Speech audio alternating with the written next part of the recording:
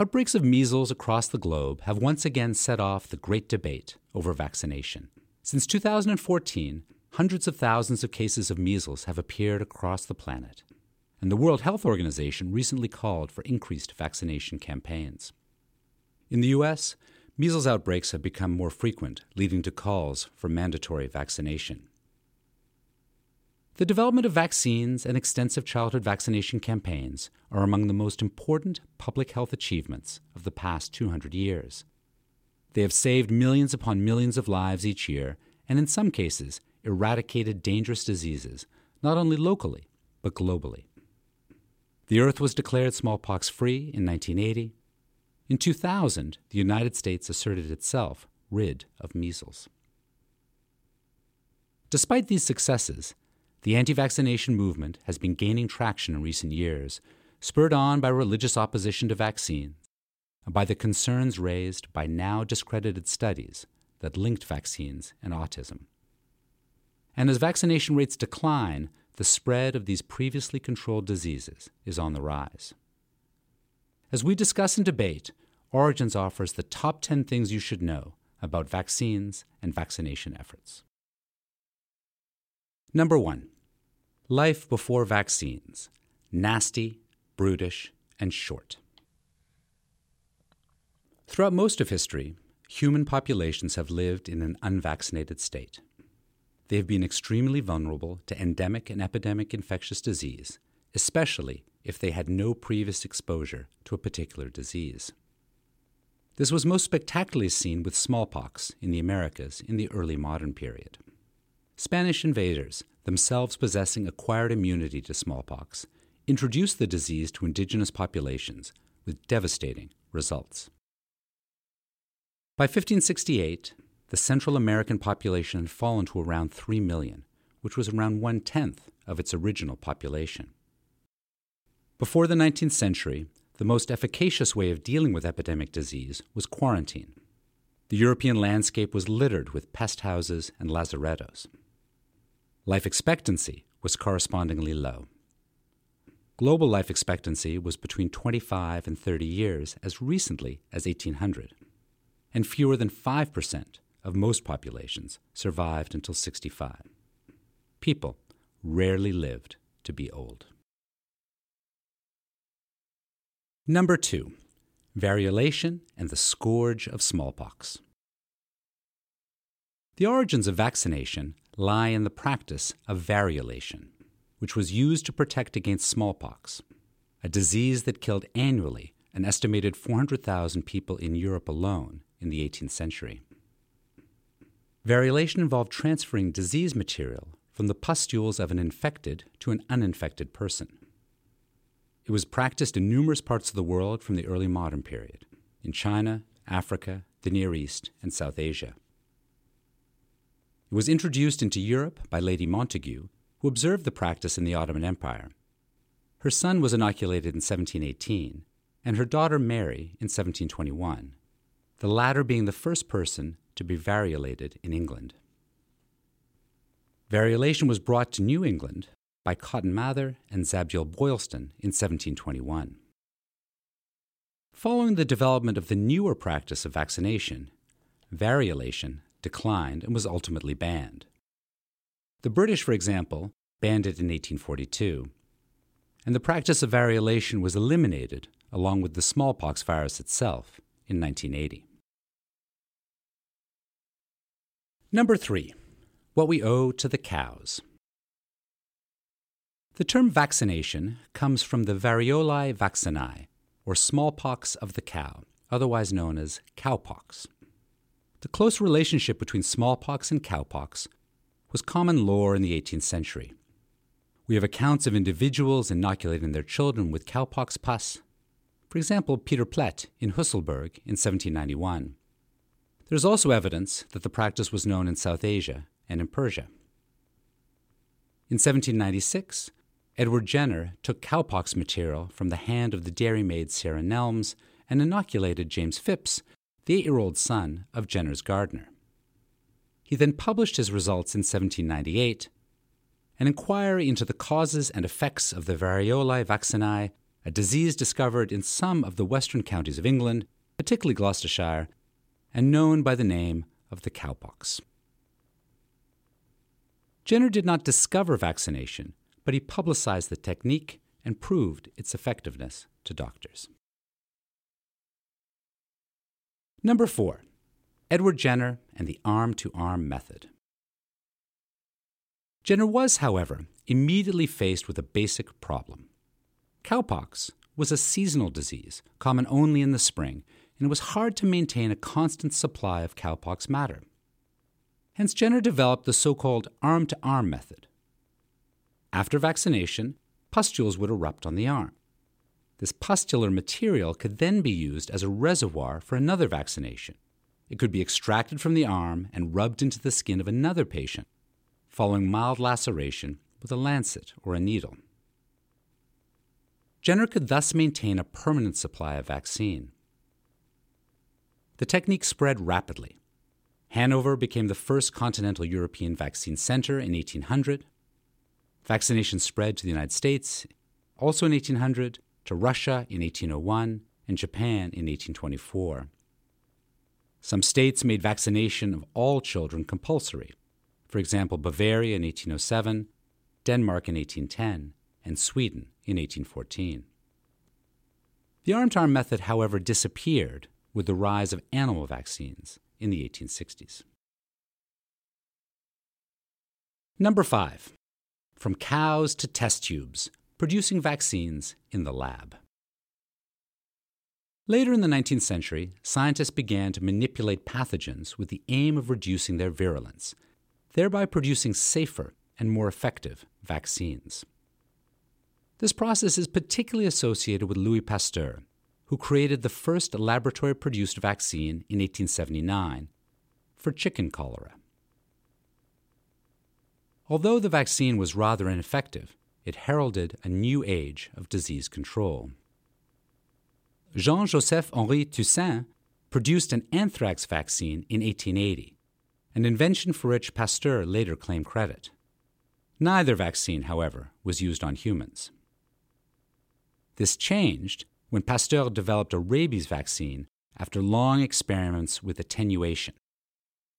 His vaccination of Joseph Meister in 1885, using material harvested from the spinal cord of rabbits, demonstrated that it was possible to cultivate vaccines to protect against human diseases. Number 6. From hot irons to vaccines, treating diphtheria. Diphtheria was a major killer of children, and treatments were often desperate. Sometimes, physicians tried to burn away the disease's characteristic throat pseudomembrane with silver nitrates or even hot irons. Following the discovery of the diphtheria bacterium in 1883, the microbial activity causing the disease was understood.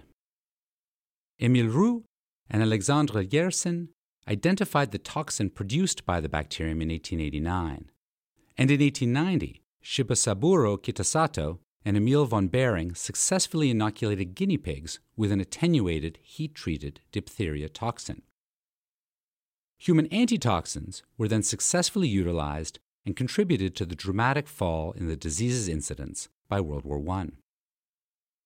After the war, a totally inactivated antitoxin was developed by Gaston Ramon and Alexander Glenny.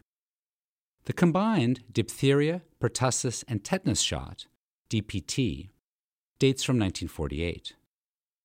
Today, diphtheria has been practically eliminated from the United States and many other parts of the world. Number 7. Paralyzed or worse, polio. Until the early 20th century, poliomyelitis was an endemic infantile disease, and it became increasingly common as living standards rose. In 1916, a polio epidemic killed 6,000 Americans and left thousands more paralyzed. American President Franklin Delano Roosevelt was stricken with polio as an adult and spent the rest of his life wearing painful leg braces. In 1929, the iron lung was developed to help sufferers breathe. The first functional vaccines, a killed vaccine pioneered by Maurice Brodie, and an attenuated vaccine invented by John Colmer were developed in the 1930s. 6 of those given the attenuated virus died, and tests were immediately suspended. In the 1950s, however, Jonas Salk's inactivated vaccine proved successful in trials. It was licensed in the U.S. in 1955. Albert Sabin, meanwhile, a Russian-born American scientist, pioneered a successful oral vaccine using an attenuated virus, which was successfully administered to millions of Soviet children in 1959. Sabin's vaccine was then widely used in the global polio eradication campaign. Number 8. False starts. Vaccines that haven't worked. Many diseases have, unfortunately, proved refractory to vaccination. In the mid-19th century, for example, Joseph Alexandre Ozias Turenne undertook several experimental syphilizations of patients. His work was furthered by an Italian Sperino and a Norwegian Beck. Although some success was claimed, a functional syphilis vaccine has never been developed. Jimmy Ferran's 1885 cholera vaccine was the first to be used against a human bacterial disease. However, cholera vaccines have never been enormously effective and only confer immunity for a short period. The development of an HIV vaccine is extremely difficult due to the complexities and idiosyncrasies of the retrovirus. Finally, some vaccines have been doomed from the start. The German physiologist Wilhelm Weikart, for example, attempted to develop a fatigue vaccine in the early 20th century and sprayed an entire school classroom with anti-chenotoxin solution in 1909. Alas, the fatigue vaccine did not prove a long-term success. Number 9. Vaccination has generated a backlash from the beginning. Variolation in vaccination immediately attracted controversy and opposition. In 1722, an English reverend, Edmund Massey, called variolation, quote, a diabolical operation which banished Providence out of the world, end quote. A 1723 Paris thesis claimed that the technique could be used to kill children. In mid-19th century Britain, vaccination officers symbolized the power of medical elites and the state. Anti-vaccinators declared the practice a great violation of the bodily freedoms of the individual. And vaccination seemed singularly counterintuitive. Some parents expressed concern that following vaccination, their children might, quote, low and browse in the fields like oxen, end quote. Others worried that the passage of infected material from body to body would spread disease or even transgress racial boundaries, leading to changes in skin color. In 1885, an effigy of Jenner was hanged and decapitated in Leicester, England, while vaccination officers were pelted with eggs or rotten fruit. An 1898 conscience clause allowed British parents to opt out of vaccination. In the United States, where vaccinations began as initiatives from individual states, most states permitted exemptions for religious reasons, and they still do. Muslims in several countries have recently denounced vaccination campaigns as Western and anti-Muslim. In 2014, public health workers in Pakistan, working to immunize people from polio, were murdered by anti-vaccination crusaders. Not coincidentally, Pakistan is now regarded as the global hotspot for new polio cases. Number 10. Less nasty, less brutish, much longer. Life after vaccines. The overall global effects of vaccination are impossible to overstate. 7 diseases have been brought under significant control through the use of vaccines: smallpox, diphtheria, tetanus, yellow fever, whooping cough, polio, and measles. Of these, smallpox has been completely eradicated, saving an estimated 5 million people annually. And polio is currently close to eradication. There were only 416 cases in 2013. According to the World Health Organization, The measles vaccine saves around 1 million lives annually. Along with clean water supplies, improved nutrition, and extensive public health and medical infrastructure, vaccination has been responsible for dramatic declines in deaths from certain infectious diseases. Vaccination is thus a central factor in the epidemiologic transition to an age where non-infectious diseases like cancer, heart disease, and diabetes are the major killers. By 2014, global average life expectancy had risen to 73 for girls and 67 for boys.